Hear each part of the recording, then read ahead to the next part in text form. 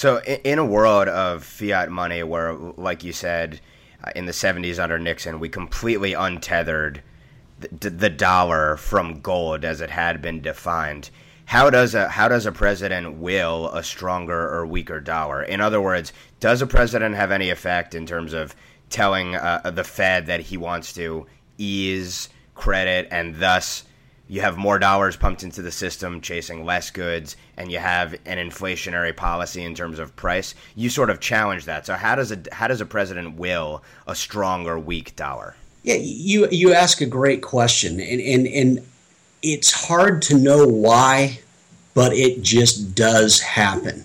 And I think the reason for it is as you allude, contrary to what people say, the Fed is not it's not politically independent.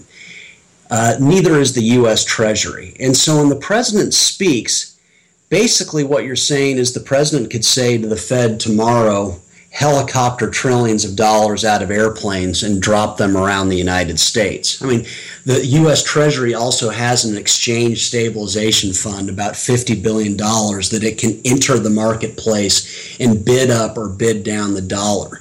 And so that's mainly what's at work. You're not going to fight the president, who has basically control over the U.S. monetary authorities, because they could enter the market and do all manner of things. They could just basically, the U.S. Treasury tomorrow or the president could say, the dollar is now worth this. Who is going to fight the president on that? The dollar is now worth 1/3000th of an ounce of gold. Is Argentina or Mexico going to come in and fight that? No. And so the president gets the dollar he or she wants. So that basically makes the case exactly for why you need a gold standard, or for the market to determine what money should be, so that a president cannot meddle with the value of the currency in which all manner of resources are traded. Oh, yeah, you hit on all the important things, and that's a great way of looking at it. Let's face it, a gold standard didn't come out of nowhere. It came about because producers wanted a measure that they could use, money, to exchange the goods they were creating. That the sole purpose of money, this is per Adam Smith, is to circulate consumable goods. I would add to it, it's the way that we invest with one another.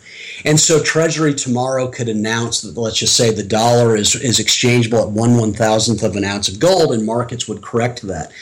I don't spend a lot of time on it in the book, but I go exactly to the point that you hit on, is that, we get shoes, socks, and T-shirts. The markets produce those for us at all sorts of shapes, sizes, price points, you name it.